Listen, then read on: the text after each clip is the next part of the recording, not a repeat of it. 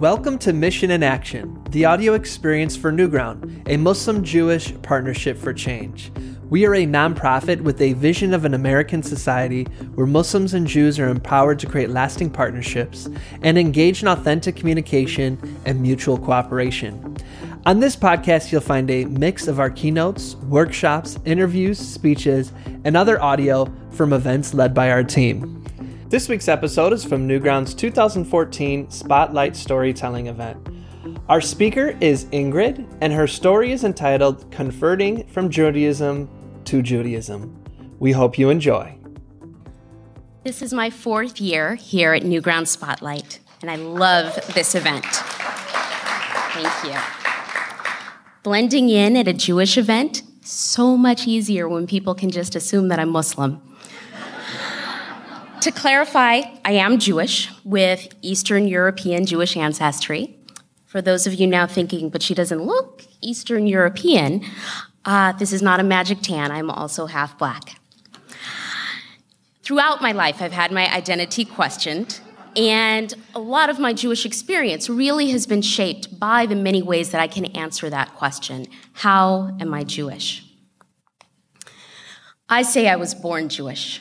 My neshama, my soul, was connected to this body before I even drew my first breath outside the womb. I was raised with Jewish family. Emphasis on Jew-ish. In that category, J-Date lists as culturally Jewish, but not practicing. This meant I ate bagels and knew how to kvetch in Yiddish and celebrated Hanukkah and had Passover Seders with my family. Throughout school, I was the token Jew. In a Catholic high school and a class called Jesus of History, Christ, Faith. I knew intellectually I was Jewish. Non-Catholics had to sit out certain activities, so along with my Muslim classmates, who knew how to rock a hijab even in private school uniform plaid, I embraced my religious identity in contrast to the majority. When I got to college, I started increasing my observance, started keeping kosher, going to Friday night prayer services. I signed up for Hebrew class, to which my Jewish family's response was the very practical, why don't you learn something useful, like Chinese? I was exploring my roots. The brand new internet superhighway, Al Gore had invented that by the 90s, so I was able to trace my roots with the last name Dombrauer that went all the way back to the city of Dobrowa in Poland. I was discussing my heritage over a fork full of kosher food, at a Shabbat dinner, at my campus Hillel, when I was told, but Dombrauer's your dad's family name. You're not really Jewish. And it was a punch to the gut. So yes, the Jewish half of my family is my father's side. In Reform and Karaite Judaism, as in Islam, dad's heritage counts.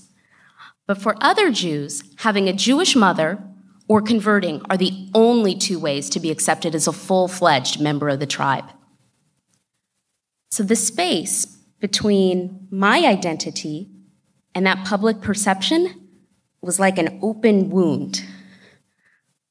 I'd go to morning minyan and pray, and some days I'd pray extra loud because I'm an overachiever, and I had something to prove to the people who questioned my legitimacy. It is really hard being wholly conscious of God's transcendent nature when you're busy being self-conscious around God's followers. And I considered conversion, but why? What was I converting from? Judaism was in my DNA. The Polish Holocaust records, my family traditions, my personal beliefs, my diet, my daily rituals. How could official approval make it any more part of my life? So by medical school, I was out of the closet, very proud to be Jewish, was celebrating obscure religious holidays, flamboyantly tossing around phrases like benching Gomel. It's a prayer when you survive danger, like medical school. The irony is that for every increase in my observance that would have been appreciated by a court of rabbis judging a conversion, alienated me further from the other modern source of Jewish judgment, which is J-date. Let me illustrate. Didn't grow up in the Valley or the tri-state area. It's not really Jewish. Knew how to bench Gomel when escaping the Valley or the tri-state area. That's too Jewish. Passing on the pastrami and pickles at the deli. Not that Jewish. Not eating any meat unless it's specifically marked kosher. That's too Jewish. Not going to Jewish sleepaway camp during the summer. Not that Jewish. And yet, spending Friday night praying at a synagogue was way, way too Jewish for some guys to date. I decided on a Friday night at a conservative synagogue to get out of that space between. The rabbi's sermon that night was on tzaddikim, righteous ones, and he encouraged congregants to be Jews not just in name, but in action. He was probably giving a guilt trip to get temple volunteers for the next project, but I was inspired. This was my chance to stop being a spectator on the spotlight, on the sidelines. I was going to express my faith by contributing to the community. So I went up to the rabbi with my best put-me-in-coach attitude. I had been training my whole life to sing in the choir and lead liturgy and plan events for young professionals. And he stared at me like I was an alien and suggested maybe I'd learn something about Judaism first. There was an 18-week introductory class offered at the university for a few $100s. But what's the urgency? I probably had other things to focus on. And I was poker-faced, and I nodded, and I thanked him. And then I left really quickly before I started crying in front of everybody in the sanctuary. I knew, according to Jewish law and tradition, that rabbis are supposed to discourage converts. 3 times they're supposed to turn them down as an initial test of faith. But I didn't feel tested. I just felt hurt. Why didn't Judaism want me? In a near-empty sanctuary, full of half-sleeping congregants, this rabbi begged for people to get active. And here I was, young, passionate, intelligent, and I'm cute, too. Surely Judaism should want me.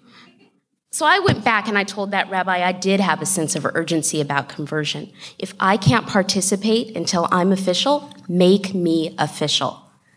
And this time, he dismissed me and added insult to injury by saying, "You're not even in a relationship, so it's not like you have a marriage to convert for." This time I was angry.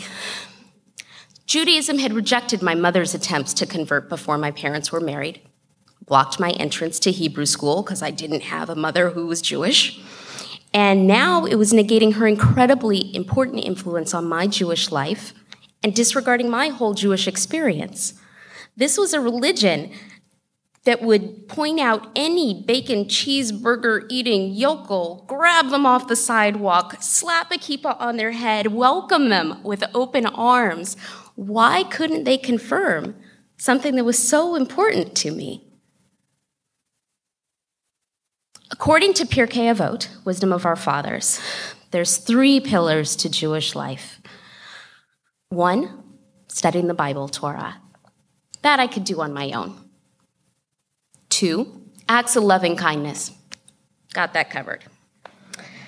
Number 3 is prayer, much of which is supposed to be done in a community.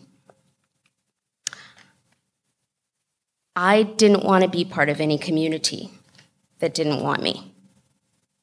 And I felt that way for years. And then I went through a number of losses back to back. A long-term relationship ended. I moved to a new city. I lost a job. And then my grandmother passed away 1 year. And although it's not necessarily halakhically by Jewish law to say a prescribed prayer for any of those losses, I needed to mourn. I needed to be comforted by community. and I couldn't experience the entirety of Judaism unless I could participate as a fully recognized member. So I contacted a different rabbi, and I gritted my teeth through 18 weeks of classes. And I had a little bit of an attitude, which showed when I scheduled the date for my mikveh. I picked June 19th. So Juneteenth is an African-American holiday celebrating the Emancipation Proclamation, when former black slaves found out that finally they were free and had full human rights, not just considered 3/5 of a person. My conversion was approved by 3 rabbis who asked me, "No, do you know what you're getting into, joining a persecuted minority?"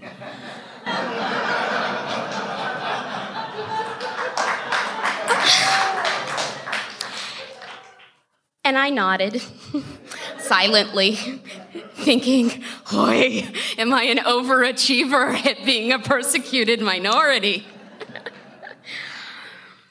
In the decade since my conversion from Judaism to Judaism, I have celebrated an adult bat mitzvah ceremony and sung with the choir and led liturgy and planned events for the surprisingly large number of Jews who have dual Black, Asian, and Latino heritage.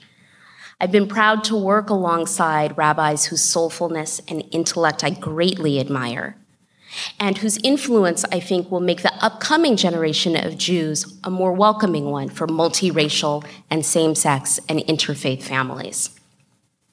I still wrestle with God, figuring out a level of observance that's right for me, and I still wrestle with God's followers, both the secular skeptics and the ultra-Orthodox who feel that my conversion within the conservative movement is still not Jewish enough. It must be in my DNA that I keep choosing to be part of this crazy Meshuggah community. But through my Judaism, I stand in the light of God, and God is in me, and there is no space between, except that I still have to wrestle with that idea of renewing my subscription to JDate. Thank you. Hi, I'm Aziza Hassan, the Executive Director of Newground, a Muslim-Jewish Partnership for Change. Thank you for sharing your time with us today and for listening to this episode of our podcast. At Newground, we believe that conflict is natural and inevitable, yet not intractable, no matter the history. Being stuck is a choice. That's why we build relationships between Muslims and Jews so that they can transform their communities through lasting partnerships. If you'd like to learn more about our mission or support this podcast and Newground's work, please visit mjnewground.org. That's M for Muslim, J for Jew, newground.org. Or click on the link in the show notes. Thank you.